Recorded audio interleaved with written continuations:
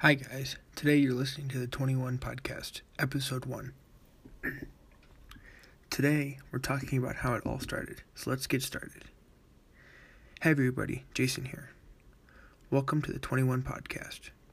If this is your first time listening, then thanks for coming. The 21 Podcast is produced every Tuesday for your enjoyment, and the show notes are found at www.the21podcast.com.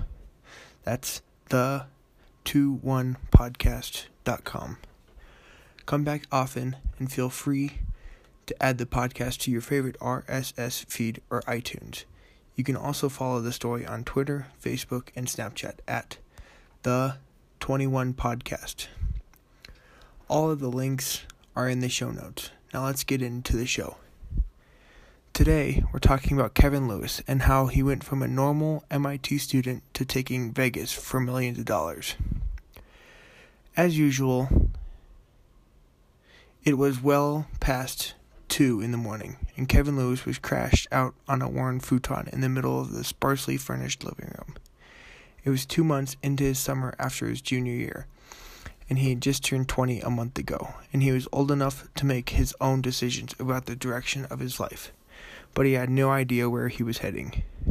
He was a genius when it came to math. He could do almost any problem quickly in his head. With all that knowledge in his head, his dad expected him to want to pursue a job in a chemistry lab. That is one reason that Kevin was still at school even though it was 2 months into summer. He had a job in one of the labs at MIT, just like his dad wanted him to. Kevin hated it, though. He wanted nothing to do with labs, the test tubes, or the lab coats. He didn't even know what he wanted to do. All he knew is that he wanted to be as far away from those test tubes as possible. We'll be right back after a quick word from our sponsor.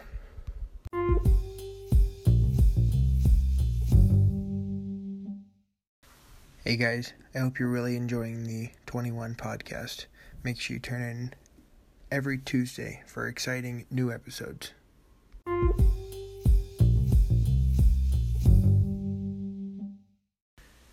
Okay, we're back. Kevin described his two friends, Martinez and Fisher, as a couple of slackers. They were going to Vegas every weekend, and then they would spend the week sleeping in late and drinking early. They had both dropped out of MIT and didn't have a job, so Kevin could not understand how they kept up such a lifestyle. When his friends returned from Vegas, Kevin asked them what they did to keep up such a lifestyle. When he asked, Martinez dropped a stack of Benjamins about 2 inches thick on the table in front of him. He had never seen such amount of money in his life in one place.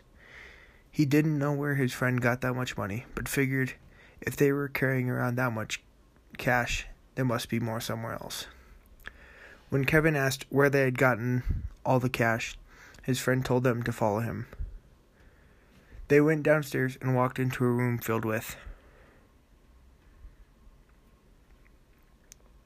Join us next week to find out how and what Kevin had gotten into.